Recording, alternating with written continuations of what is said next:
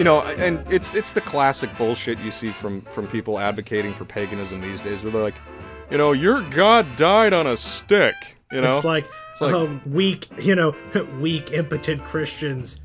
5 minutes later, the Christians murdered us all. It's like, isn't that what you wanted them to do, Pagang?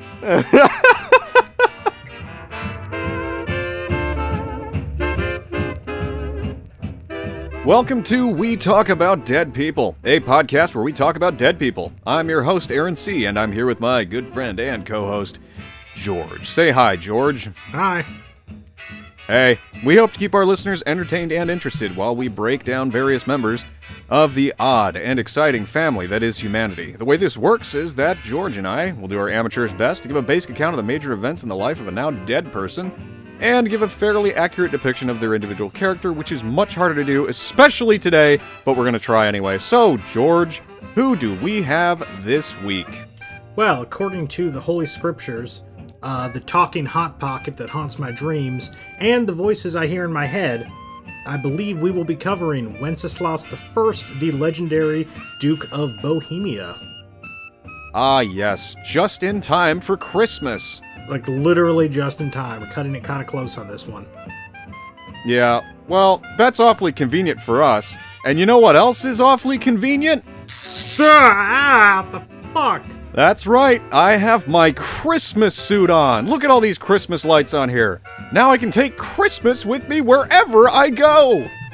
What the hell is powering those lights? Do you have a pebble bed reactor in your ass? No, but I do have pure Christmas spirit. Is that what the kids are calling Coke these days? You know, I was worried about what kind of weird-ass sketches you had planned for this episode, and apparently my worry was completely justified. Yeah, well, this is virtually the only sketch I could think of. I mean, as you know, we used to go all out with that shit, but now I've gotten lazy since James has left. It doesn't feel quite the same. Yeah, I mean, we actually have good history now. That is a difference. So, I mean, I guess what I'm saying is you're not going to have to chase me down in a military helicopter, like poor James did. You know, that's good, because the helicopter is in the shop right now, so...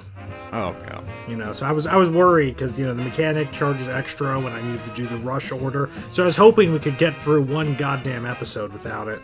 Yeah, well, maybe next time we'll have the helicopter back.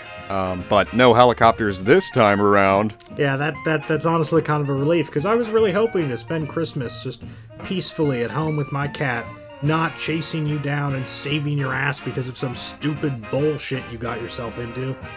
Don't worry, I don't even have a home this Christmas, so I'm not at my full power right now. You're literally homeless, aren't you? Yes, it's been established time and again that I am literally a homeless man living in a box. I don't even understand the logistics of this. Can't you just, like, live in the history lab? Well, unfortunately, the history lab is a meme. It doesn't exist, much like this podcast doesn't really exist. I'm just gonna say that's a big brain moment right there. Like, that's a little too early for that for me. But that notwithstanding, like, just brighten up. It's Christmas. You know, I have to say, that's a very poor choice of words. Ah! Again? The hell are you hiding that? Well, I would it in my pockets. It's just my pockets. How did you fit a searchlight in your pocket? I guess it's just the magic of Christmas. This is getting really stupid really fast. You had 2 weeks, and this is the sketch you came up with? Yeah, okay, it is pretty dumb. So I think it's time to wrap it and head down to the history lab. It's the first thing you've said that I like.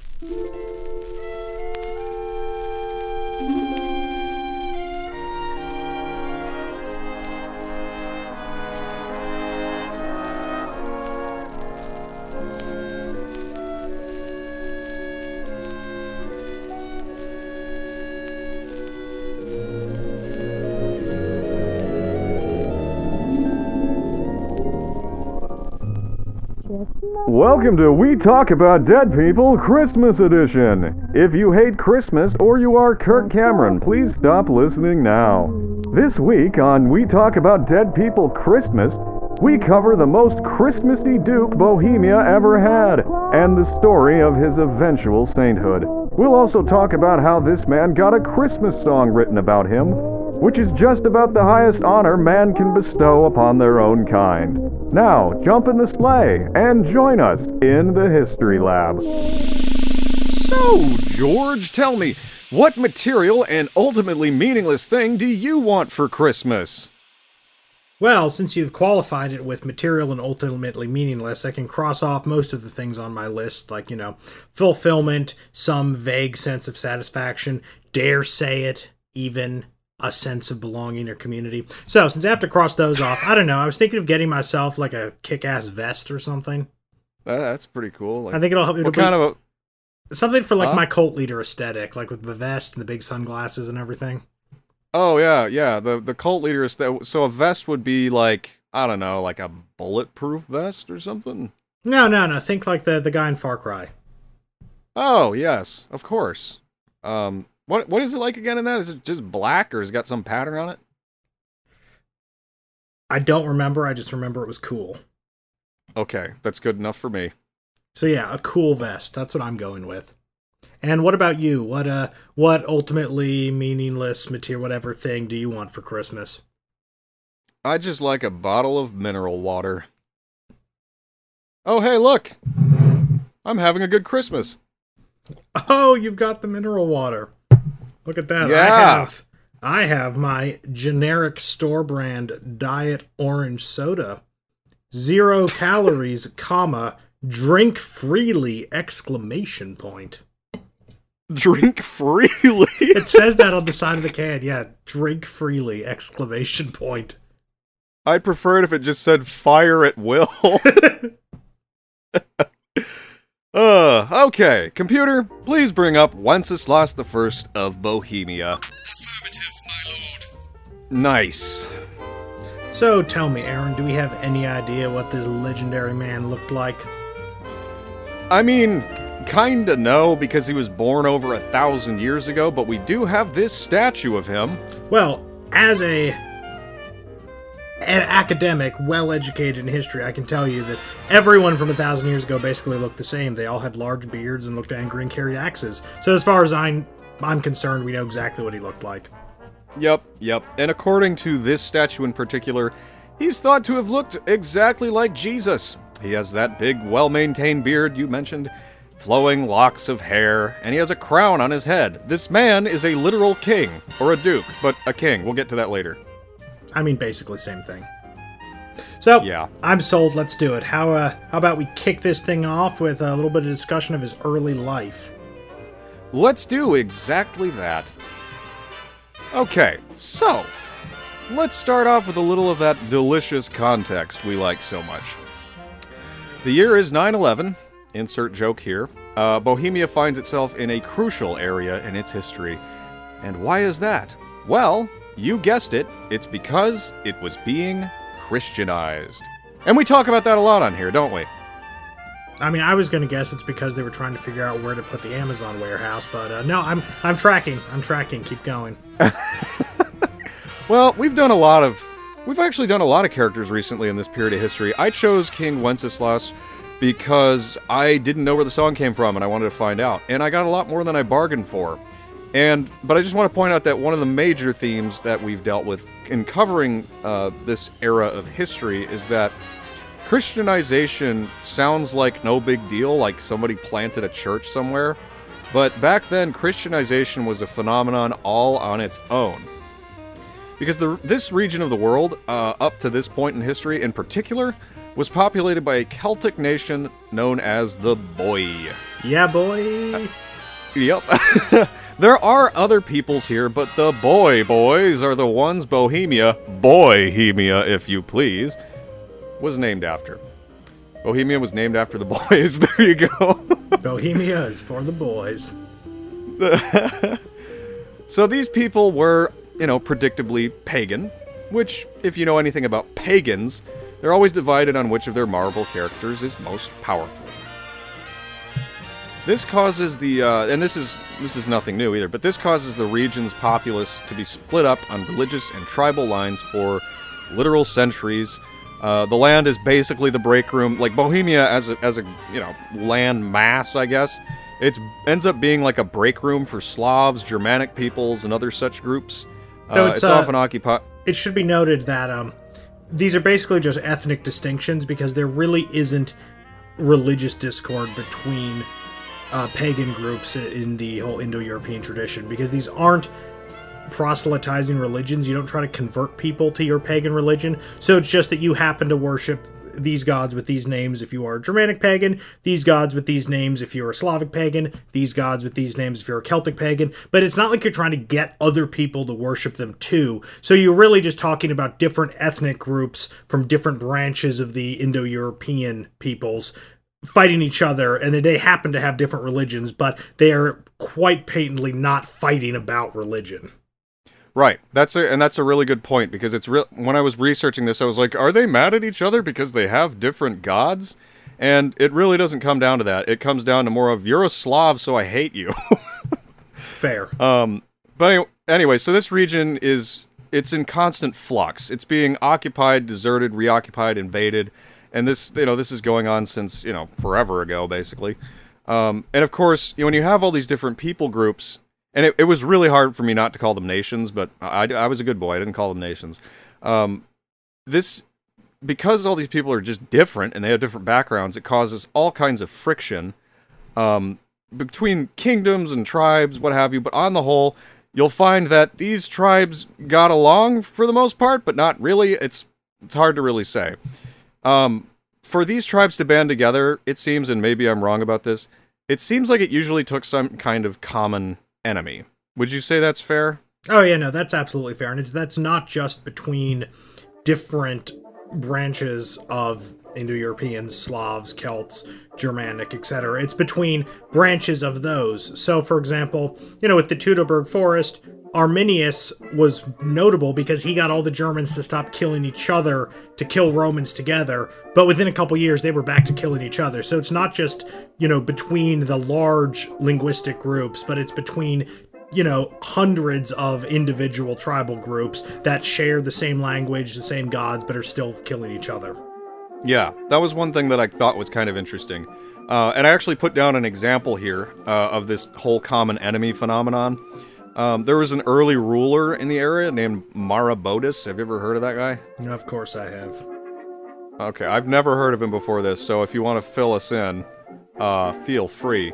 But here's what I learned. I learned that he was the king of the Marcomanni, and they were, defeated by the Roman Empire in Germany, so he fled to Bohemia and took all his people with him.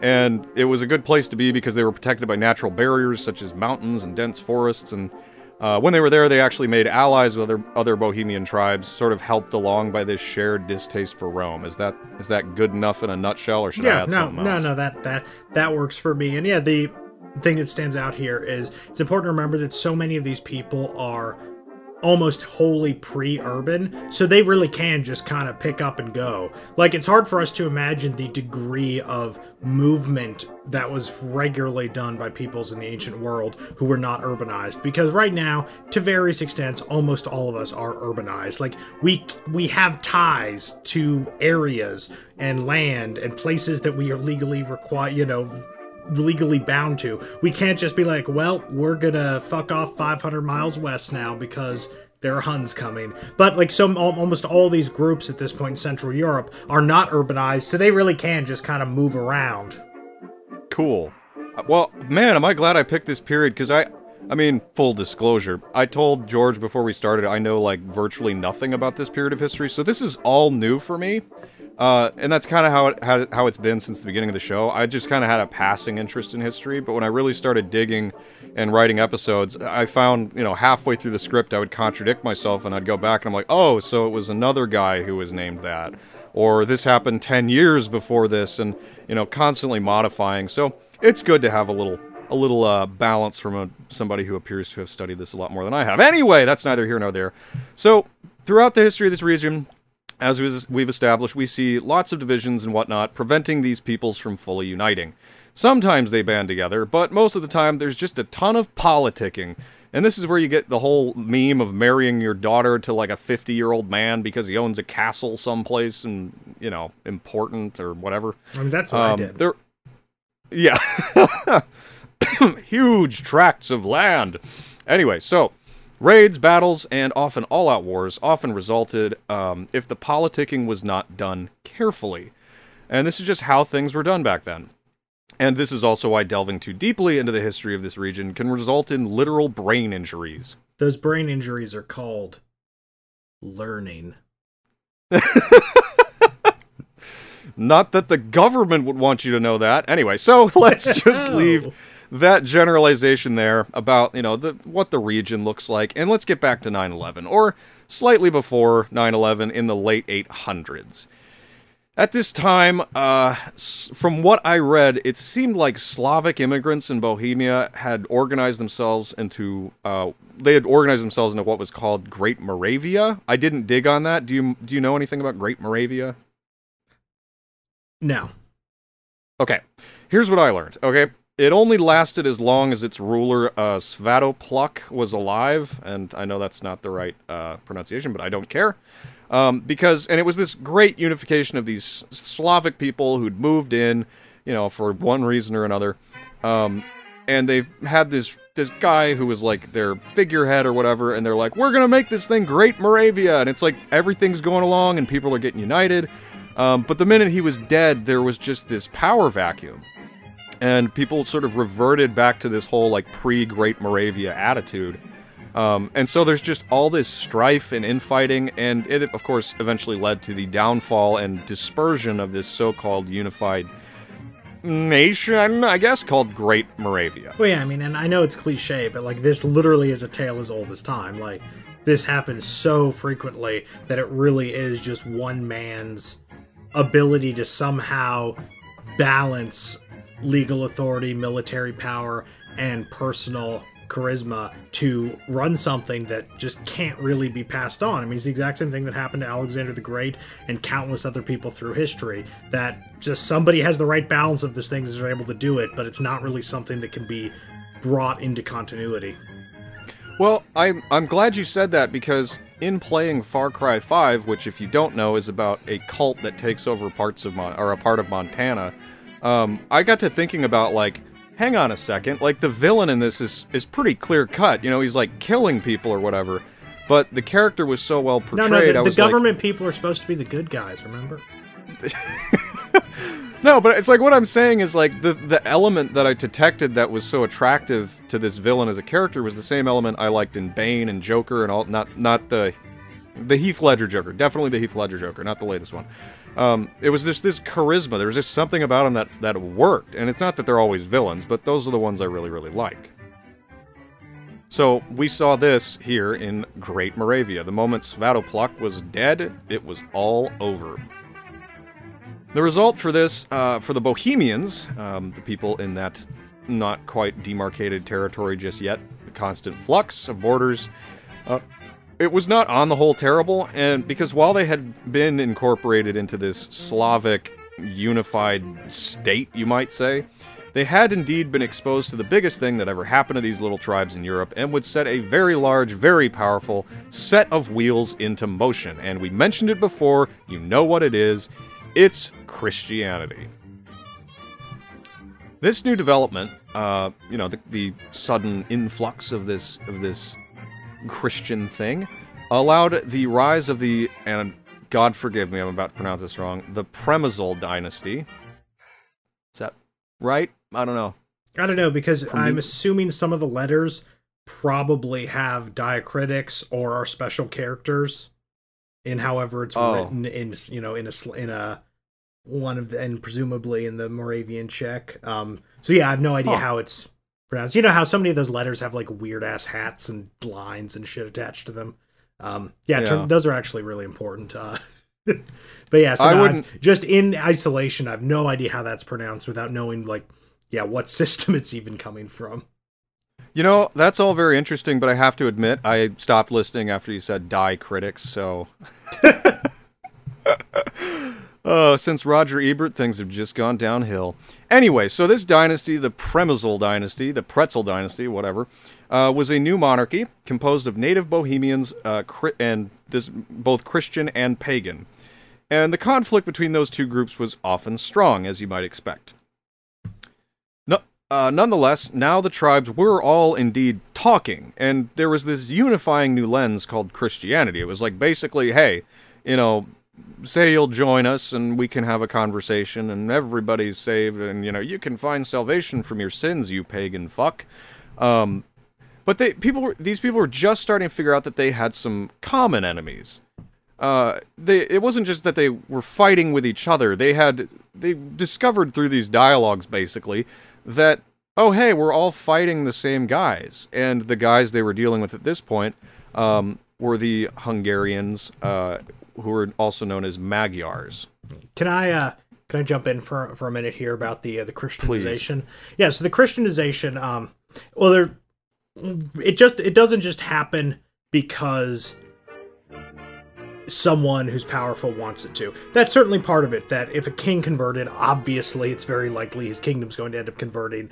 So that's certainly part of it. But another thing is that Christianity does offer some really good stuff that paganism doesn't really in a coherent form, including like a nice afterlife. Christianity promises, eternal paradise, and most pagan religions in the ancient world, they don't really have that. Like, some have some sort of vague, undefined, like, it probably doesn't suck too badly after you're dead. But, like, nothing comes close to the idea of eternal paradise that Christianity has. And so there are, like, real reasons why people would be attracted to it. It's not just a purely political thing, like some of the more cynical modern historians would have you believe. So that's point one. Point two, the people who converted Bohemia to Christianity were two Byzantine missionaries named Cyril and Methodius. Have you Yes, I read about them. Yes, and so this is the fun thing. So what do you think is a really important development, like cultural and social development, that is incredibly necessary if you really want to spread a religion and the practice of the religion in the society? Well, my first thought would be you would convert a leader. Well, yeah, no, but not like a act, but a social thing that has nothing to do with a religion or anything, but a social force that is necessary for spreading a religion. Charisma? Writing. Because tell me more. What do you need to have in a religion like Christianity, unlike paganism? You have scriptures, you have texts that are set, you have liturgy, you have things that are handed down in a defined textual form.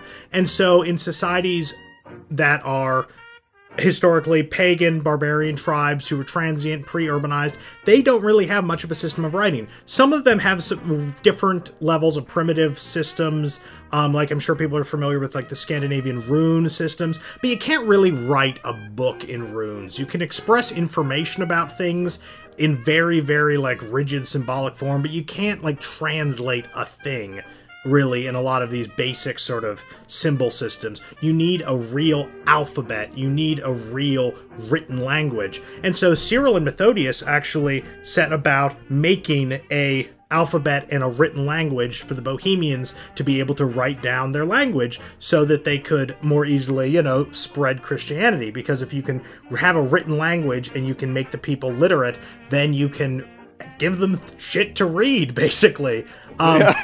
However, due to various circumstances, the Bohemians don't end up adopting this whole alphabet that was invented literally for them. They just decide, like, after fucking Cyril had been working on this for years, they basically just decide, yeah, you know what, we're just gonna go with the Latin alphabet. It's cool. And so Cyril basically fucks off over to the east and gives this language, this alphabet, to the other Slavs he finds, and that is why the alphabet that Slavic languages are mostly written in is Cyrillic, because of Cyril. He made this alphabet originally for the Bohemians, and they decided they didn't want it, so other Slavs ended up with it. I just love that you made that connection. And this is just an added bonus of having George on the show, is you get shit about language all the time. Yeah, well, you know what? I love bad language, so. Ha! So anyway, what I was getting at was that these groups are kind of being united, and one of the things that we've discovered, as in the past, is that the thing that helps best unite them is common enemies. They were all dealing with the Hungarians. And they began to discover that while working together, they could actually, here's a concept, do more to meet the interests of all their individual peoples. And once the uniting glue of Christianity and, as George pointed out, the uniting glue of text began to set, these separate peoples began securing their lands, working together, putting aside their wars and their battles and shit. They put aside all of that to secure their lands from the foreign hordes and began making alliances with other Christian elements, including eventually the Holy Roman Empire in the 950s. Not sure if I said that right, but, you know, what the hell. And fun fact, Holy Roman Empire is, of course, the direct descendant of that whole Frankish kingdom we were talking about with the Charles the Hammer episode. Beautiful. That's that kingdom that is now called the Holy Roman Empire by this time. Great. Man, I'm glad you're pointing all this shit out, because this has helped me make connections. So anyway, these new unions gave Bohemia the clout, well, and others, the clout that they needed to fight off the Hungarians, and like I said, also called the Magyars. And this culminated in the Battle of Lechfeld, which I hope I pronounced that right, but this was actually a series of battles between the kingdoms of Western Europe and the Magyars. And the result of this was the complete and utter defeat of Hungarian forces, giving Bohemia and others the time and room that they needed to grow, Bohemia itself growing into an autonomous state within the Holy Roman Empire at a later date. And the defeat of the Hungarians was no small deal. There was a meme back then that went as follows. George, would you like to read this? Assagitus Hungarorum libera nos domine. Would you mind translating it? Don't even use the one I put in there, just translate it. From the spears of the Hungarians, free us, O Lord. Yeah, so this is what people were saying. Just free us from the spears of the Hungarians, O Lord. And finally it was over, and a huge veil of fear had been lifted from the land, and Bohemia, and others, but especially Bohemia, because that's what we're talking about today, finally had a chance to prosper. Which... hooray! A happy ending for Bohemia. Round of applause for Bohemia. And there was much rejoicing. Yay! But we're not going to talk about the happy ending today. We don't really do that today on this show. Yeah, we don't really. This isn't that kind of show. You're going to have to find another massage therapist. So today we're going to talk about this infighting and the division that kept European people from working together toward a common good. And then we're going to talk about a new kind of glue that's stronger than the Kraggle. Do you get it? You didn't see the Lego movie. No, I didn't actually. So the evil weapon of the evil villain is called the Kraggle. And all it is it's crazy glue, but some of the letters got scratched off or covered up or something, so it just says Kraggle. Okay, that actually sounds funny. It is funny. So anyway, we're going to talk about this division, so we're going to have to go back a few years and set ourselves up just before Europe really, really Christianized. And this is a Bohemia that existed, or I should say this Bohemia that existed prior to all this unification and Christianization was a very different place. It was under the rule of several dukes during an era when internal conflict within Bohemia and other European peoples like the Bavarians and the Saxons was actually a bigger problem than the Hungarians. These dukes actually had a major break in major conflict from outside powers for several decades, and during that break, they chose to fight amongst one another. It was an absolutely chaotic era. Yeah, that sounds about par for the course. Yeah. It was this chaotic era where we finally run into the good King Wenceslaus. I see what you did there. Foreshadowing. Mm-hmm. Yeah. So, also, I don't even know if it's pronounced Wenceslaus. Is that how you pronounce it? Yes, Wenceslaus. Okay. Because in our modernized stuff, we usually remove the U. So it's Wenceslaus, but it's Wenceslaus. That's how I'm going to say it. So, Wenceslaus's parents were Duke Vratislaus of Prague and a pagan Havelian princess named Drahomira of Stodor. Stodor, whatever. And Vratislaus... I have no idea where that is. Stodor? Yeah. I wish I knew, but it was in Monty Python and the Holy Grail at some point. So, that's not even a joke. That's the only reason I recognized that name when I saw it. I'm like, oh, it's like the wild evil duck of Stodor or something like that. So anyway, what's interesting about this is that Vratislaus, the Duke of Prague, is really not all that interesting. He fought the Hungarians and, he was involved in certain alliances, but his accomplishment list was not very long because he honestly didn't live very long. But his wife, Drahomira, this pagan princess, turned out to be a major cornerstone in this story, and I was not expecting it. So, she married Vladislaus in 906. It was a diplomatic marriage to try and unite two different regions. Those are the best marriages, let's be real. Right. And these two had 6 children together. They had 4 daughters and 2 sons. And obviously the girls we don't know much about because they literally can't be kings, so not going to be in the history books. So one became a nun, and another married a Bohemian nobleman, which was, that's pretty good, all things considered. And the other 2, I just don't know. But what we want to talk about, or who we want to talk about in this case, are the 2 sons who were born to Duke Vladislaus and Drahomira. These 2 sons were named Wenceslaus and Boleslaus. Wenceslaus was the elder son, and as established, was born in the year 911. Ha ha ha. The boys, growing up in the Wonderland castle they had been lucky enough to respawn in, were taught the Christian faith from an early age. Everyone was very enthusiastic about this, especially their grandmother on their father's side, a woman named Ludmilla, who read psalms to the boys and taught them the way of Kirk Cameron and Bible Man. She was... So I'm guessing VeggieTales here, right?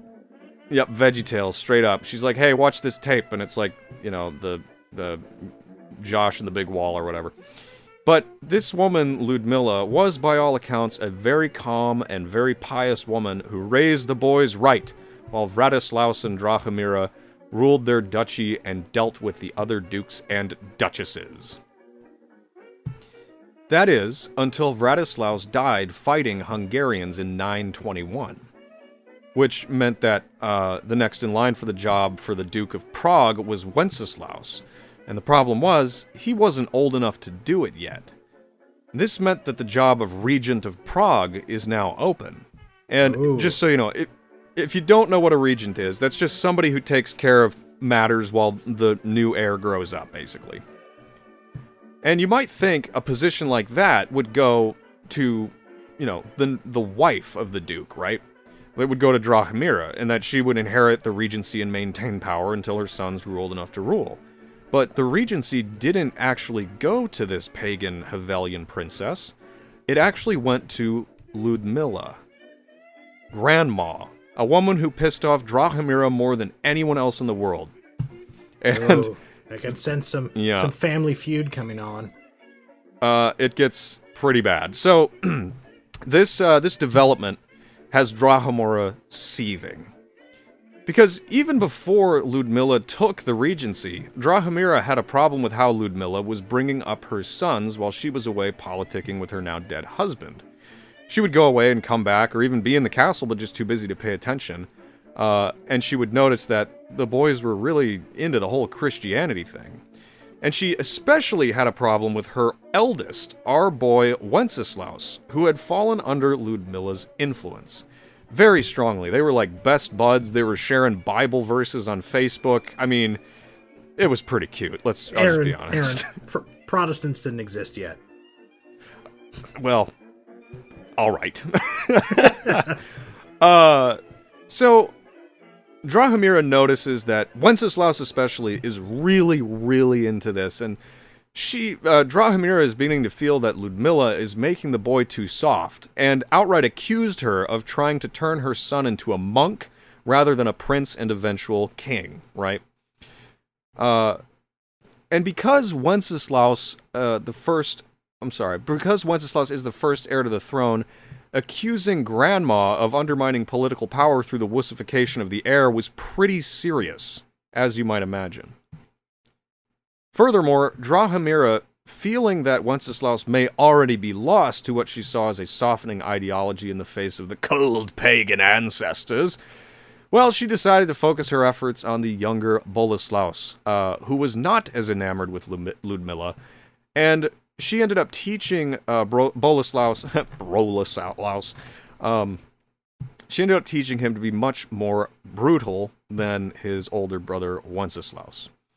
And she takes this very, very seriously. And honestly, I tried to get into her shoes, and it's like, and here's my thought is like, really, who can blame her if she really thinks that the heir to the throne is going to be a pathetic, little monk?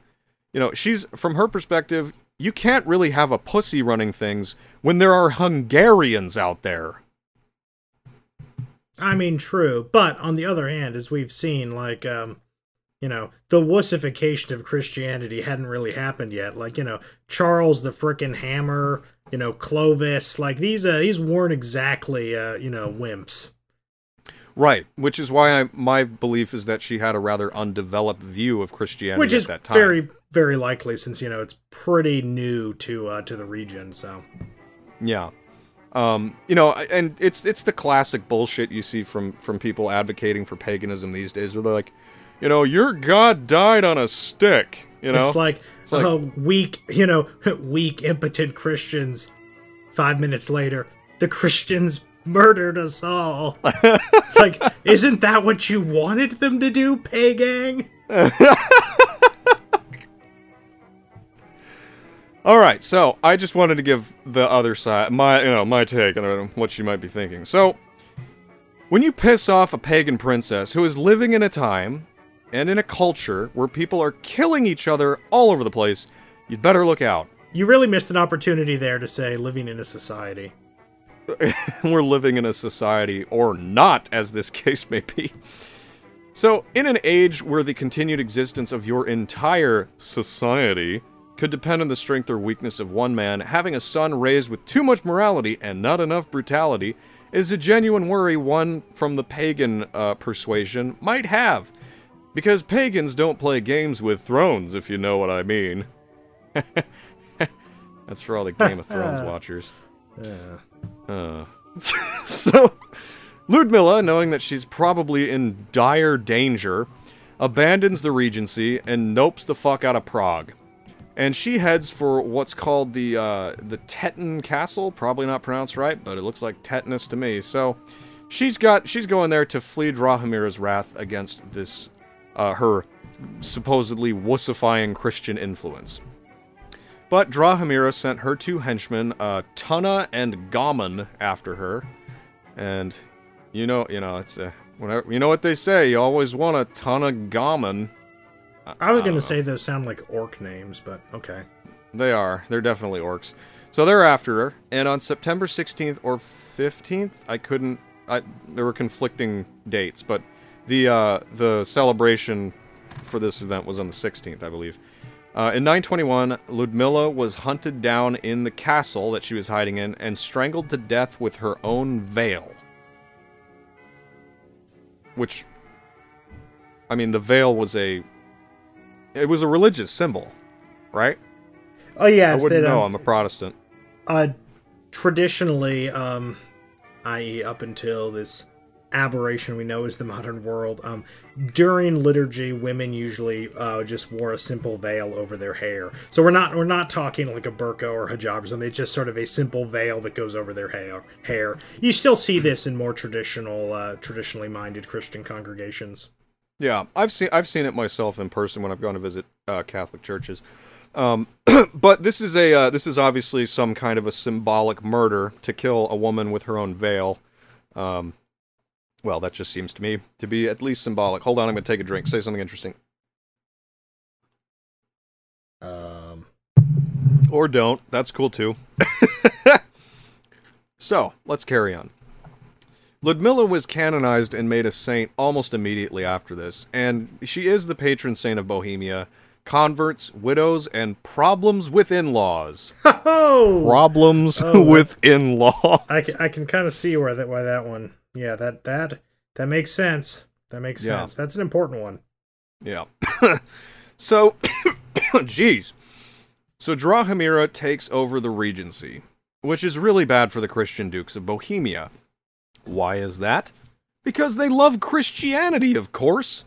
And on top of it, they really love Wenceslaus, who, they just sort of see as this kid getting pushed around by his pagan mother. Pagang. And but there's nothing they can, my God, they are looking at this and they're like, there's nothing this kid can do. and this is not good for anybody. And on top of it, they were fully aware that she had plans to crack down on Christians in her duchy. So one of these dukes who was watching this happen was a guy named Arnulf of Bavaria. And this is a man who is known for having a ton of energy and never being afraid of a fight, but he was also an old friend of Wenceslaus's late father. Arnulf's own father was killed by Hungarians in the Battle of Pressburg, just as Wenceslaus's father was killed by Hungarians. But Arnulf's father, when Arnulf's father died, Arnulf was old enough to just take power, so he did. And Arnulf himself was initially loved by the local populace, mainly because he took a no-nonsense and true-to-form combative attitude toward anything that smelled like Hungarian influence or shenanigans. The bad news is, Arnulf earned the nickname Arnulf the Bad, because during the constant raids that the Hungarians were perpetrating, he basically ran out of money for defense.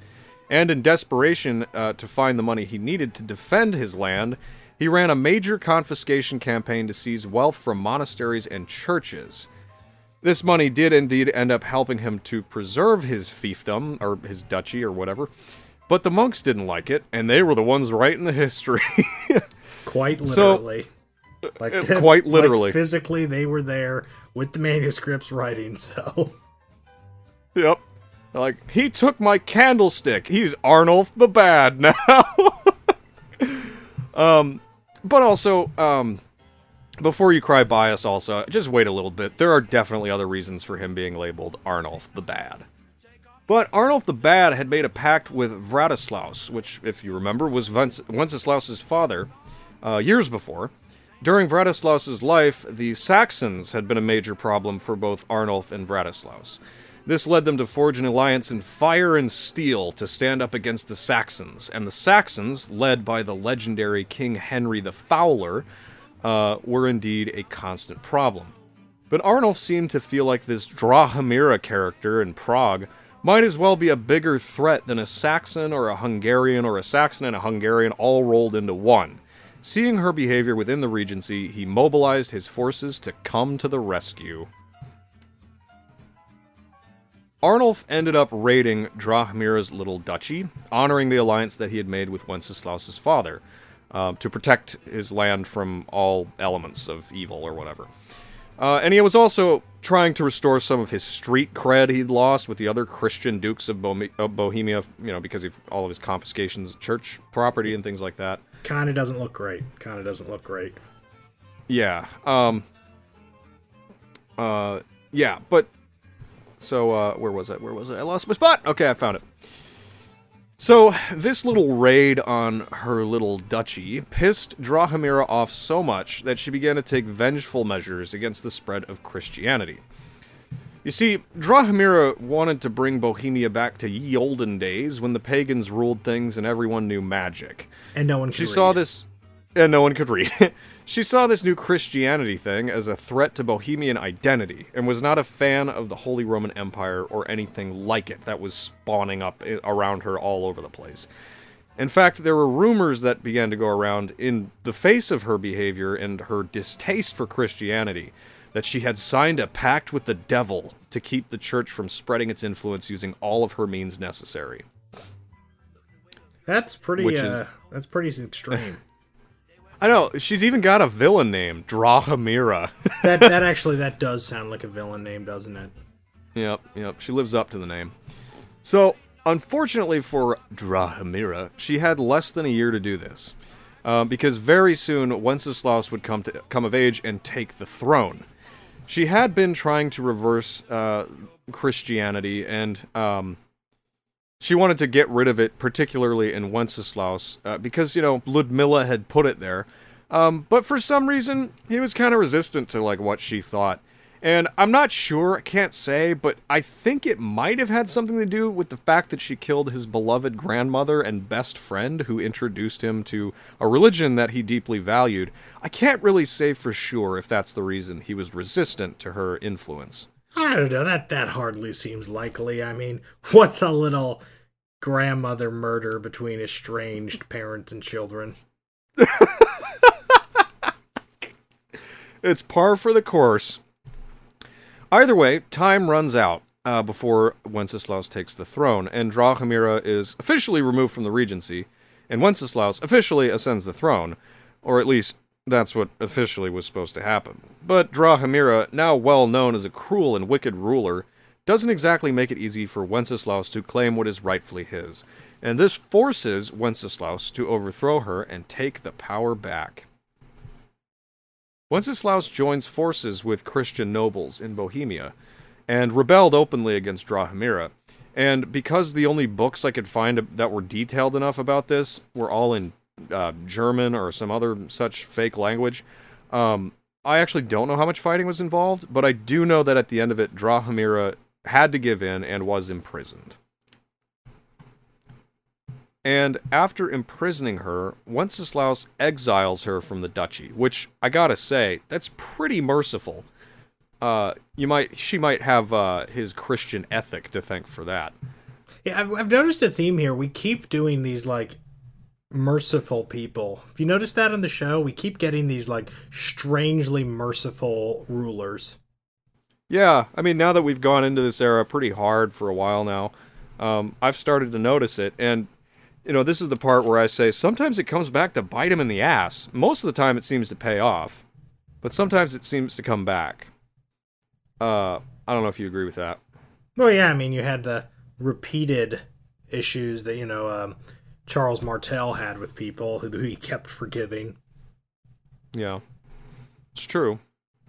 But I guess all this is to say that perhaps our paternalistic view towards this whole time period as the Dark Ages might say a good deal more about us than it does about those ages. Big think. Stop making my brain hurt. So, let's see here. So she's exiled, and with Drahomira finally gone, good Duke Wenceslaus starts to reverse many of her policies and leadership decisions that were done in his name, and his people began to adore him for it. Even the pagans liked him, because he wasn't being a cruel bastard.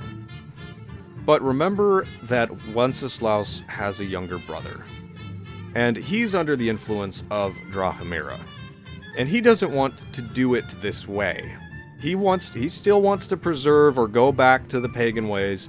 And the nobles that helped Wenceslaus overthrow Drahomira were probably definitely rightfully worried that Boleslaus might rise up against this new duke.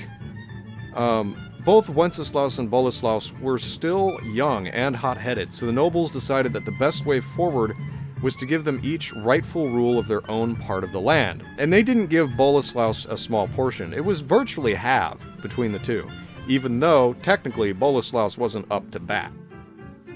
That does seem overly generous. You know, and it will prove to be a major mistake on the part of these nobles, but I don't know what you expect from elites.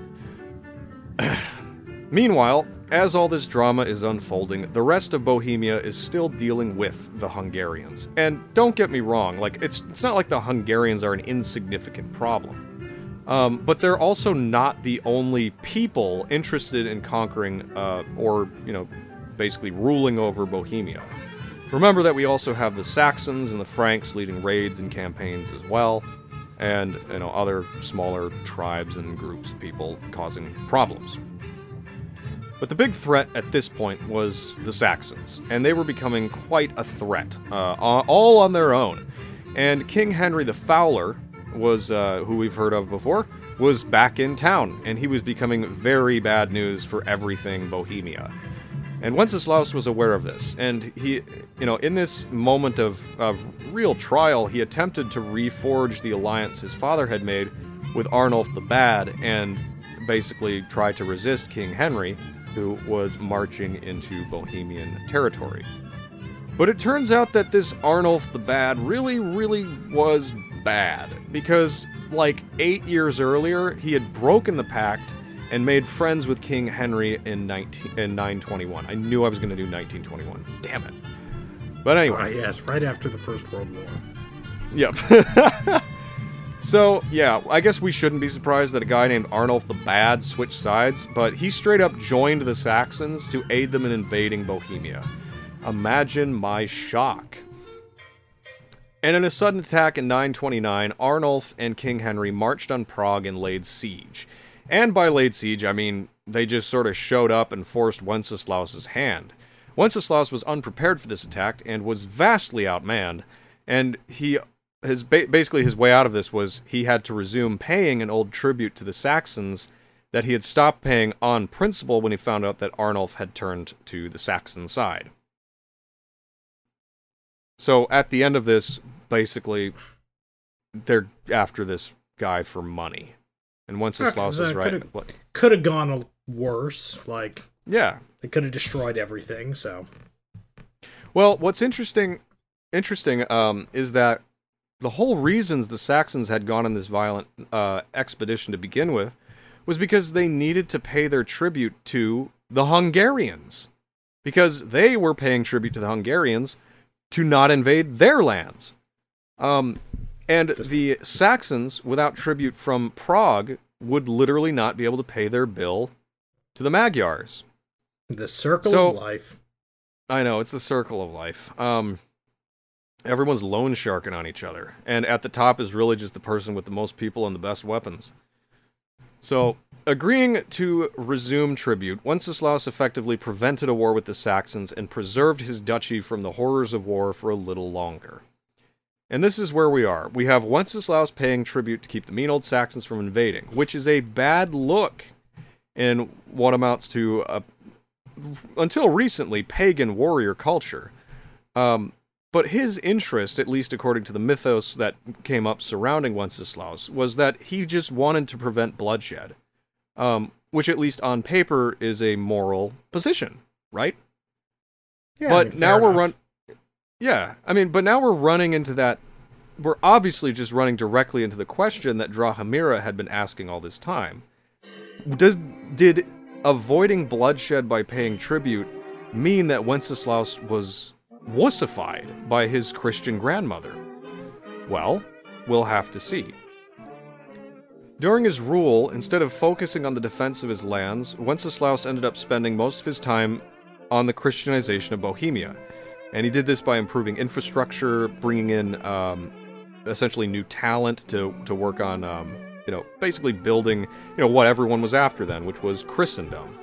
And this involved bringing in new priests from Germany who taught the Latin Mass to the laity, which meant they abandoned the old Slavic Mass, but it would at least be in union with other Christian peoples at this time, all doing the Latin Mass. And he was also responsible for the foundation of the St. Vitus Cathedral, which still exists today, and it's absolutely gorgeous, even by cathedral standards. In fact, have you seen pictures of it? I have seen pictures of it. It's quite remarkable. Yeah, it's crazy nice. So, if you want to see some pretty art, go look up the St. Vitus Cathedral. But while Wenceslaus was doing his good King Wenceslaus stuff, loved by the people, he's, and we'll get into more of the stuff he did later, his younger brother, Boleslaus, influenced by Drahomira, is watching. And so are the other nobles of Bohemia. And they're not happy that this little duke is submitting to the Saxons as they see it, instead of fighting them. They want him to stand up and act like a duke, damn it.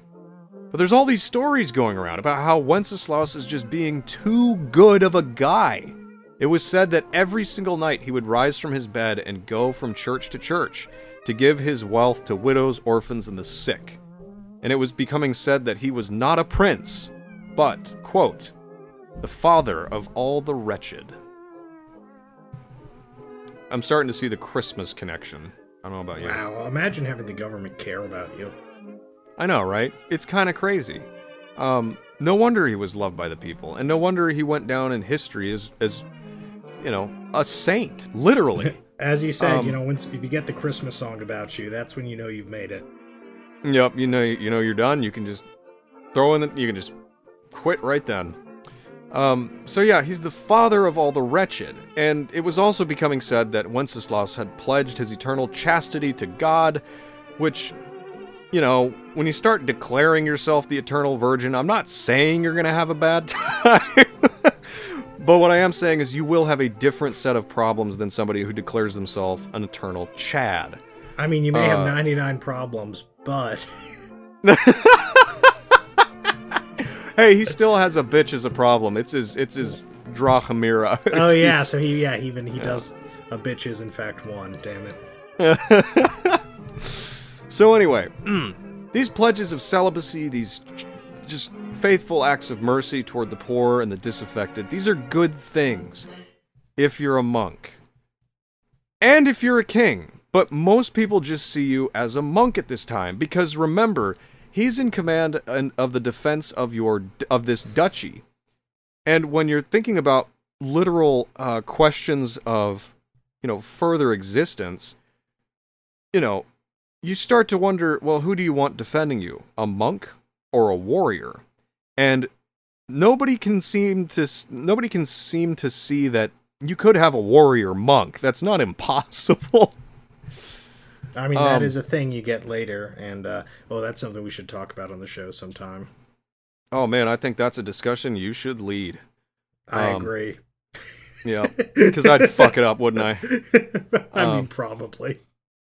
So anyway, Wenceslaus is getting a reputation as being a holy man. He's a deeply moral man. He's pious as all hell.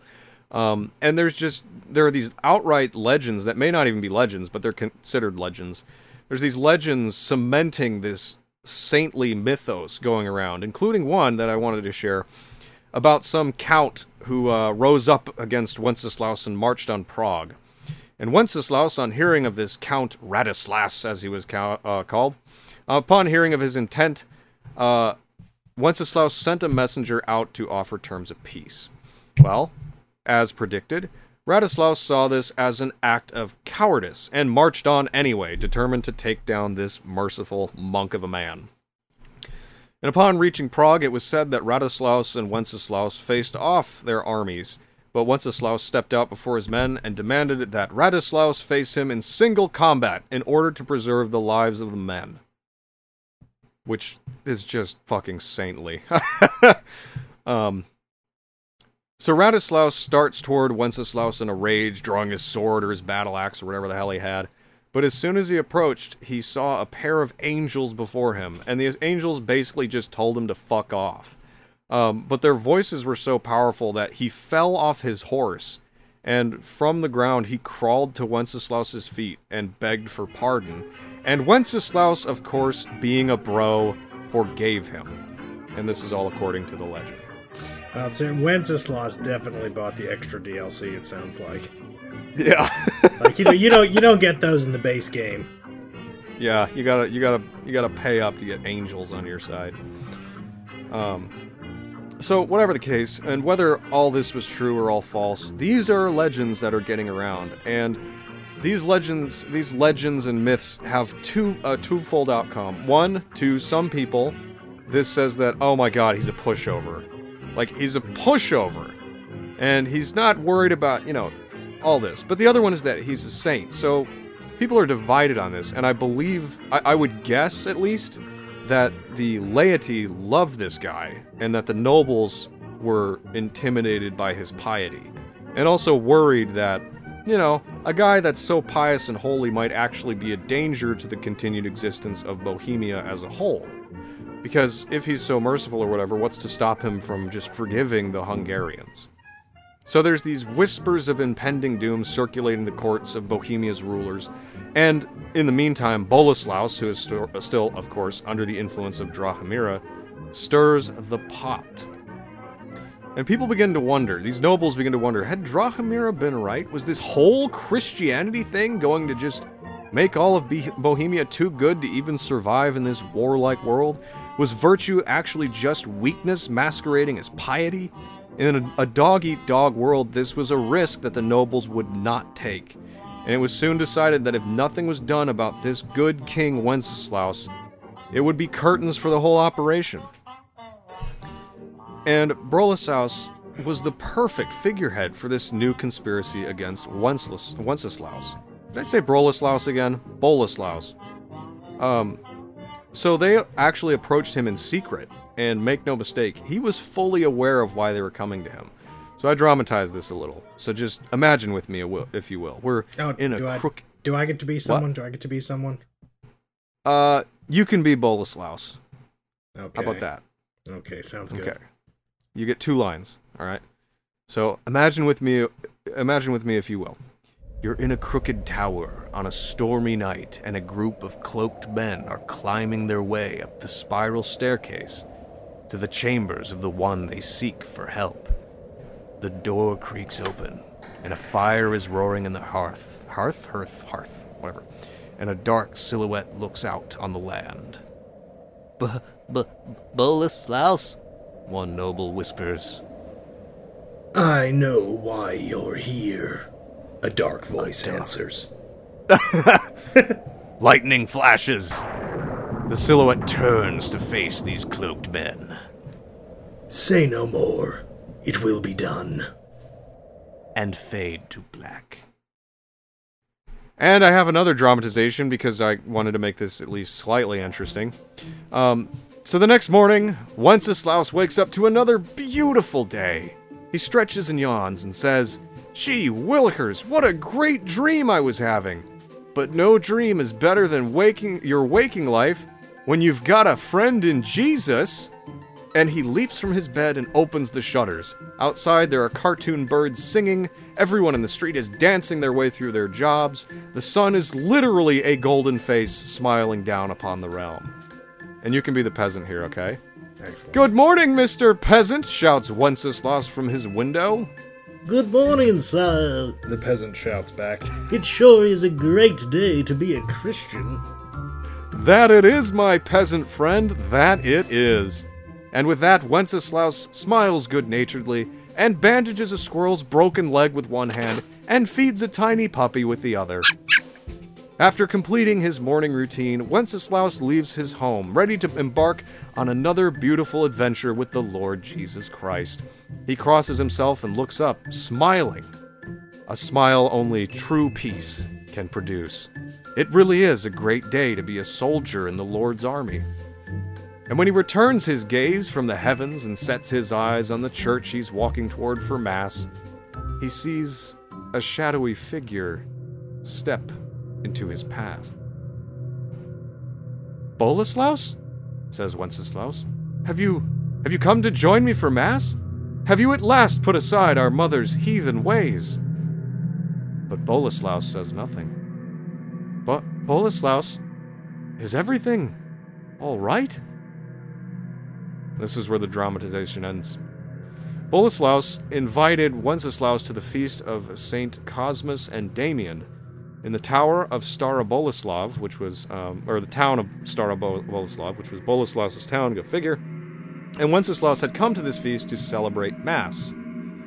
But when he arrived at the door to the church, Boleslaus and 3 other conspirators were there, and they attacked him. The noblemen stabbed him repeatedly with knives, and as he fell to his knees, feeling what I'm sure was total horror and confusion, Boleslaus, his own brother, personally drove a lance directly through Wenceslaus' torso. There's something of a cursed moment that happens, or a cursed thing that happens on this very day, because on that very same day, one of Boleslaus' sons was born. The heir was born. And he was named Strakvas, which literally means a dreadful feast. And he was named that because Wenceslaus had been coming to celebrate a feast, and it ended up being dreadful. Got dark pretty fast, didn't it? Yeah, I wasn't prepared for that transition from our, like, happy VeggieTales moment. Yeah.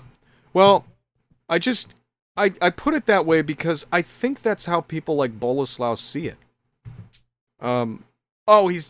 He's weak. He's pathetic. He's living in a dream world. You know, he's nice, and, you know, if you forgive people, they'll just take advantage of you and come back and, you know, take you for all you're worth. And then, you know, I think that's how Boleslaus saw his brother, and I think that's how Drahomira saw Ludmilla. And I think it's obvious in the way that they killed him on the way to Mass, and they killed Ludmilla with her own I forget what it's called. I can't think of the word right now.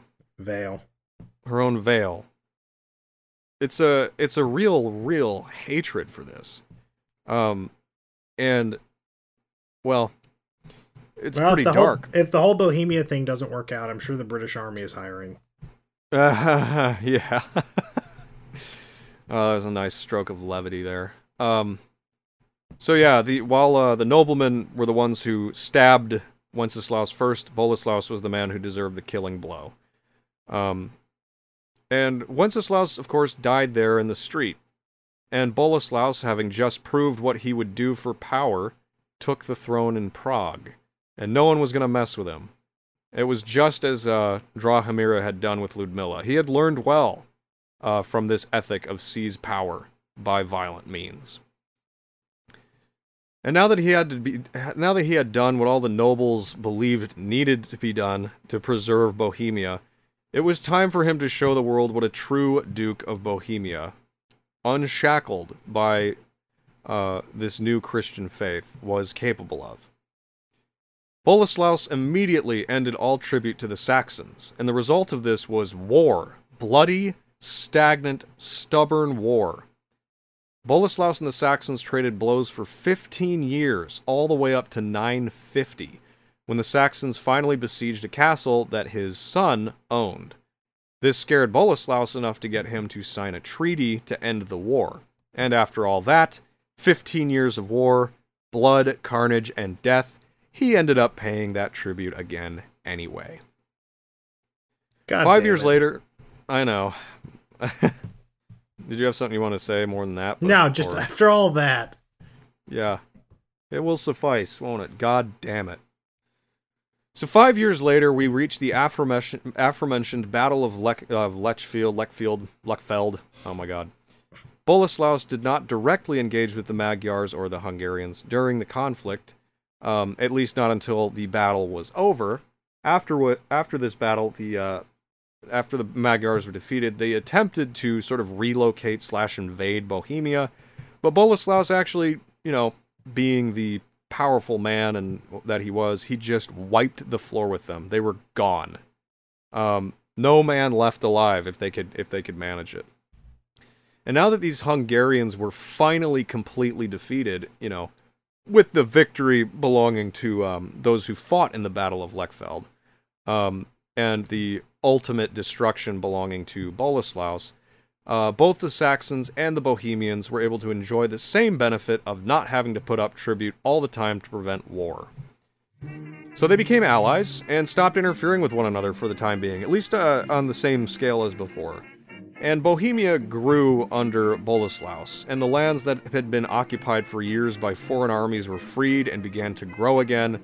Boleslaus secured trade routes from Prague all the way to Kiev and married his daughter to a Polish prince in order to bind the regions together and prevent more infighting. And during this time, he was beginning to struggle morally with what he had done to Wenceslaus. And in the interest of eventually defeating Bohemia's Hungarian oppressors alongside their neighboring countries and in the interest of ushering in a new age of internal peace, he himself had no internal peace. He really felt that he had committed a sin so terrible that it could not be forgiven, and it haunted him for the rest of his life, as you might imagine. I mean, killing your brother is kind of a big deal. It's pretty bad, right? Eventually, Boleslaus would indeed seek repentance within the Christian church itself in order to find this peace. He made a vow that his son, or at least one of them, would become a clergyman, and he spent the rest of his life devoted to Christianity and did all he could to spread it to new lands. But, had he done the right thing? I mean, this is the question that we go back to with Drahomira's cold and calculating view of how morality could be abused by others, and how you had to avoid being moral, and you had to have that stone face no matter what you were doing, because the world was a dangerous place, and granting anyone mercy was just being naive.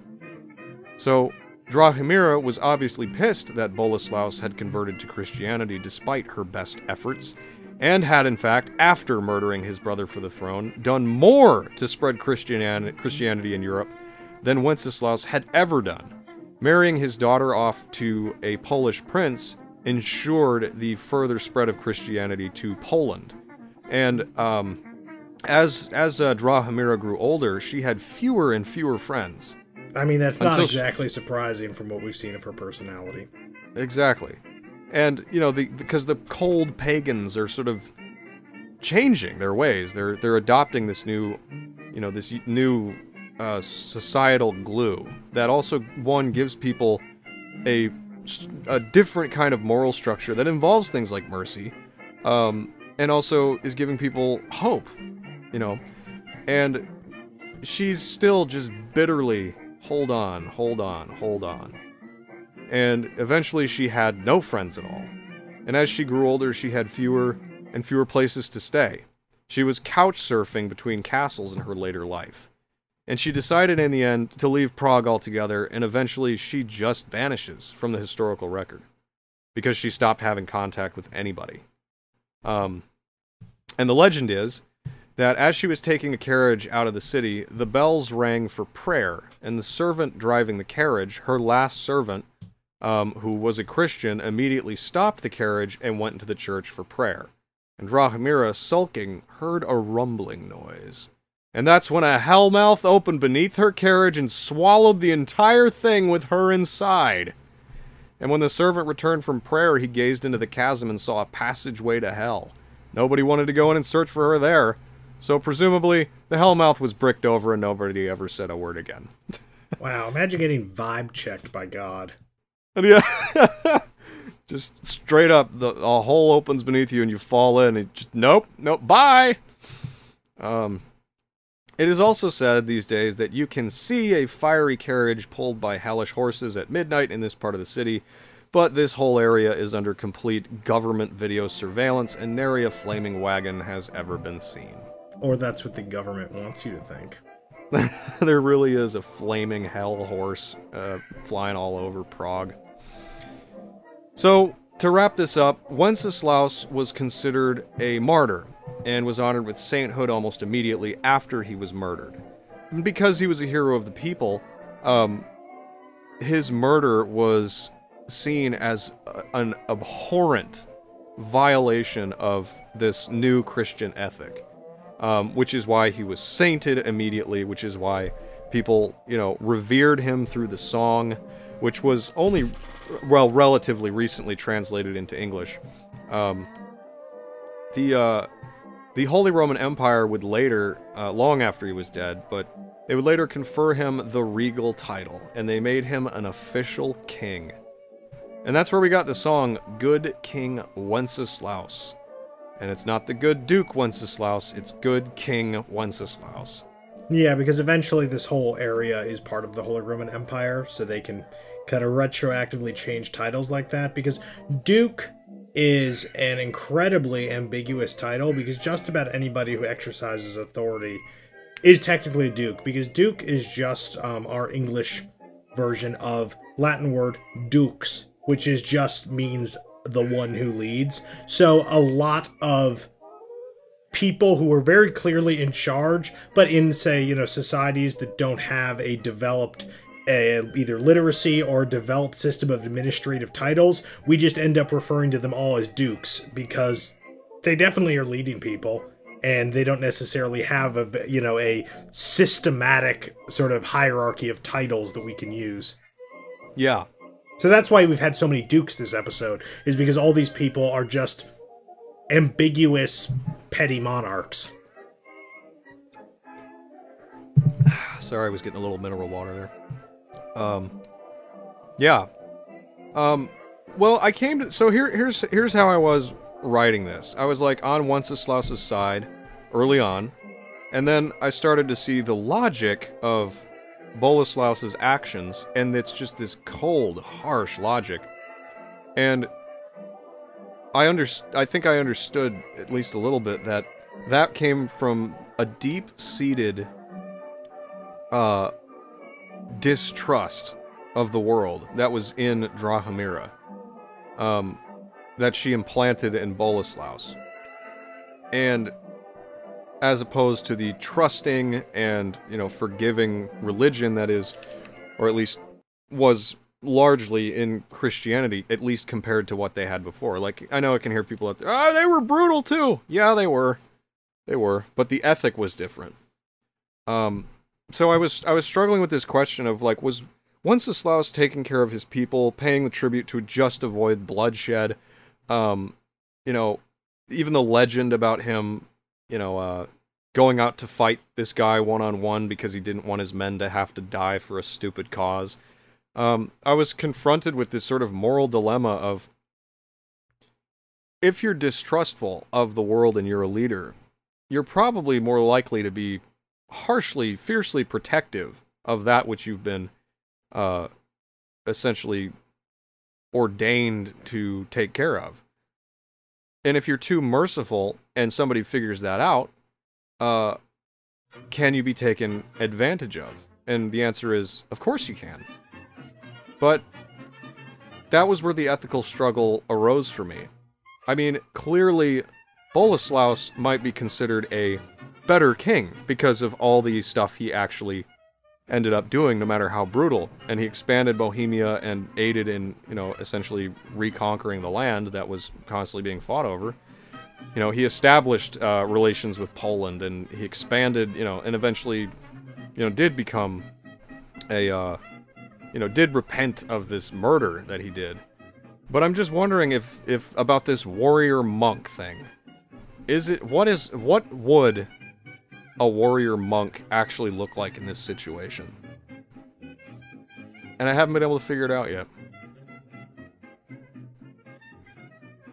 Yeah, no, I mean it's a tough one. Like, we didn't get into this just because the time was already pretty long. But like, Charles Martel actually had some similar issues. Like, he had to confiscate some church property in order to fund keeping that professional army that allowed him to, you know, beat back the Saracens.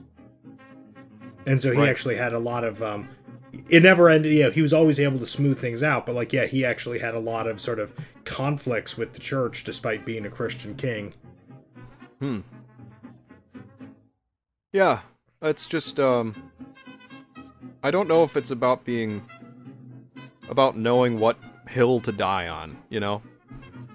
Like, what hill is worth dying on? You know, where do you sacrifice your principles for something like a greater good? Do you ever do that?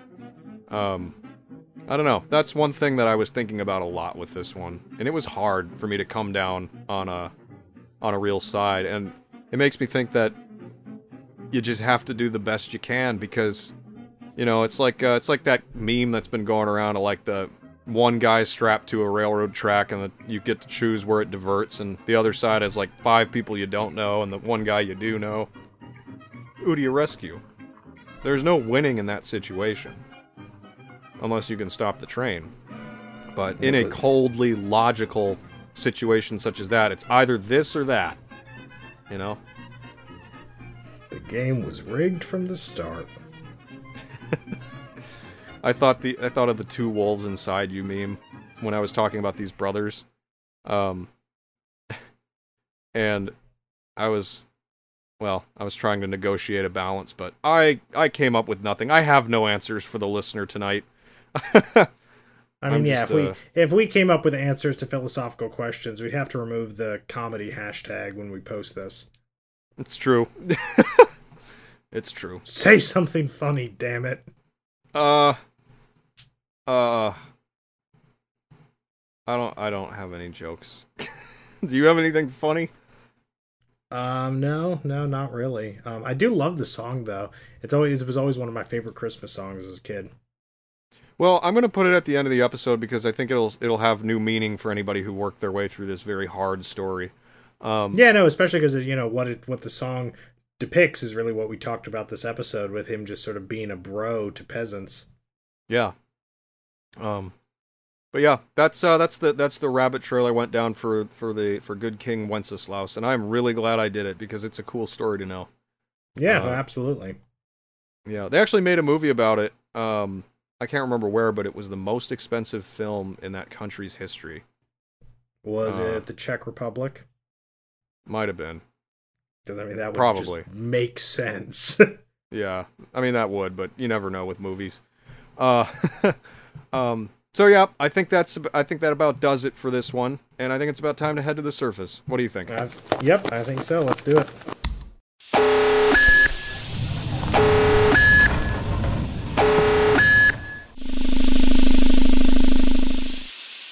So, George, what do you want to have for Christmas dinner this year? Well, I'm a creature of both habit and tradition, so as far as I know, we'll be having the various traditional German things that we've had basically every Christmas of my life.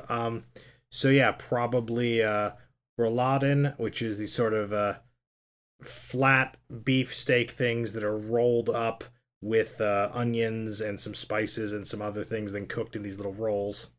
Oh, that sounds good. Oh, they are. Yeah, that's we've had them most Christmases of my life, and pretty much only on Christmas. Man, what a cool tradition. Yeah. So, what about you? What are you gonna have for Christmas?